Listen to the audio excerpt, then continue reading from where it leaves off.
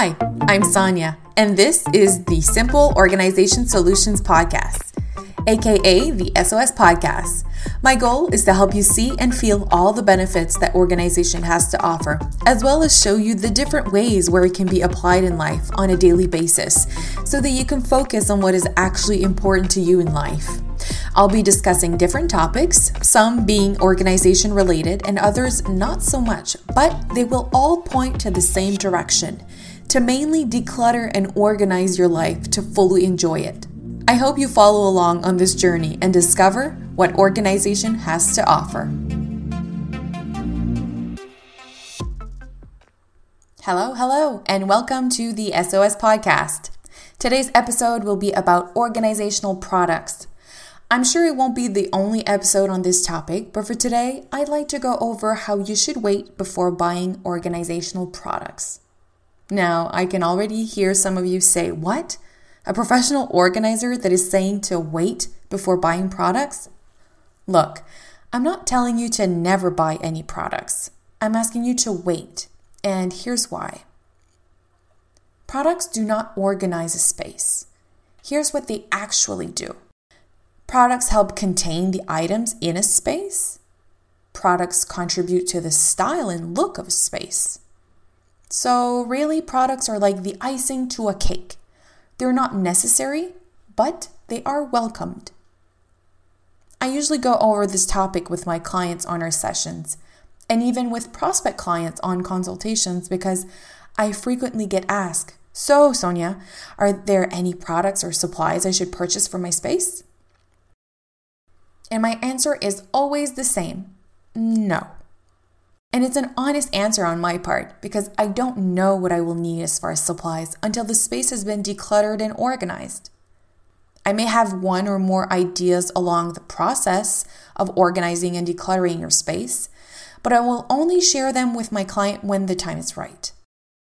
And to be completely honest, once the decluttering and organization is complete, the result is usually such a change from what it was before that supplies don't matter as much anymore. If by any chance that supplies are needed, I usually use what I can find around the space or around my client's home. You see, the point of decluttering the space is to only keep what you want in it and to not bring anything in it right away. And this does include organizational supplies. That way, you get a clearer idea as to what you have visually. Then, you categorize and organize it all to create a sustainable system for your space. But if you were to purchase organizational supplies before doing any of this work first, all you'd be doing would be shuffling the items that you have around to make them fit your space within the organizational supplies that you've already purchased because you want to achieve this certain look that you have envisioned. So when I tell you to wait before purchasing supplies, what I'm really saying is that you should test out the organizational system that was put in place to be sure that it's the right one for you and your space. To do so, I suggest using items that you already have in your home. I mean, let's be real. Have you ever noticed the price for containers and jars to organize? Some of them can be very expensive. They look pretty, but are pricey. And let's face it, making a commitment to an expensive container can make the organizing process, for lack of better words, not so enjoyable.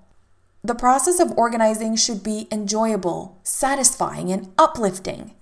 Here are some of the items I like to reuse to organize around our house and that I can use around yours on our sessions. Most of them are items you've technically already paid for. So do your best to pay attention and make sure you don't throw them out so you can use them when I come over to organize your home with you. Empty peanut butter jars. I love these jars. Although they're made of plastic, which is not so good for the environment, what I like the most about them is that many of them are transparent. Once the jar has been thoroughly cleaned, it can be used for almost anything. Since it contained peanut butter, which is very sticky and has a strong smell, you will want to clean it well. You would not want your food to suddenly smell or taste like peanut butter. Although I wouldn't mind if some veggies tasted like peanut butter cups. Here's how I clean that type of a container. I remove the wrapping paper around it and clean it with either Goo Gone or lemon essential oil to remove the glue on the plastic container. When the outside is clean, I move on to the inside of the jar. From the inside, I add a few drops of dish soap and fill it up with warm water and let it sit on the counter for a day. I repeat this process for a couple of days until the inside feels squeaky clean and that it no longer smells like peanut butter. Once these containers are properly labeled, they look really pretty and clean in your cabinets. I've personally kept the original lid color on mine, which are green, but I could have painted the outside of them. What I like is that I can see through them, so I can see the inventory that I have left in my jars. Protein powder canisters. Although these are usually not see-through, you can still benefit from them to get a simple and clean look. I used a couple of these in my laundry room for detergent pods and powder. I also have thought about using them in the garage because they seal well and would be great to store nails, screws, or even small tools. Again, these can be painted to match any look you're into for your space. If you have a chance to personalize something, I say do it. There are also other types of containers that I have recycled to use in our pantry before. Mayonnaise jars are also great. I've used them before to store crackers. With a screw lid on them, the crackers stay fresh longer. Much better than keeping them in a bag within a box in the pantry. I've also used empty applesauce jars as well as empty powdered peanut butter jars for dried fruits and nuts. Now on to tissue boxes, Ziploc bag boxes. These small boxes make for great organizing tools. Once they're empty, I usually cut the top off. I can shorten the height if I need to as well, depending on where they'll be used. What's nice about these is that most of them have great graphics, especially the tissue boxes or designs or pictures on them, which adds a fun pop of color depending on where you choose to use them. If they're visible, you could always paint them or cover them up with anything you like to achieve the effect you want. Most of mine are hidden in drawers, so I've kept them with their original designs. I use tissue boxes in closed drawers dressers a lot. These types of small boxes are great to divide different types of socks, for instance, if you want to separate cotton, short, long, or even sporty socks within a drawer. If they don't fit perfectly, you can always cut the cardboard to your specifications. I use many of these boxes in my kitchen drawers to organize clips and bags, etc., before investing into drawer dividers. Other than the fact that you've already have them on hand and don't need to go to the store and buy them, these boxes are convenient to figure out what layout you want in your drawer. It's basically like playing Tetris. I like that I can play with their placement until I find the perfect way to organize a drawer in my home. It gives me the flexibility of trying options out before committing to a more expensive option for a container or drawer divider. Shoe boxes are also a great option because they're sturdy boxes and can be used for storing clothes or large items. You can use both the cover and the bottom to divide clothes types in your drawers. If your clothes are folded upright, if you file fold your clothes, you can use a box to keep them standing, which makes it easier to see everything and also simpler to categorize different clothes types with boxes.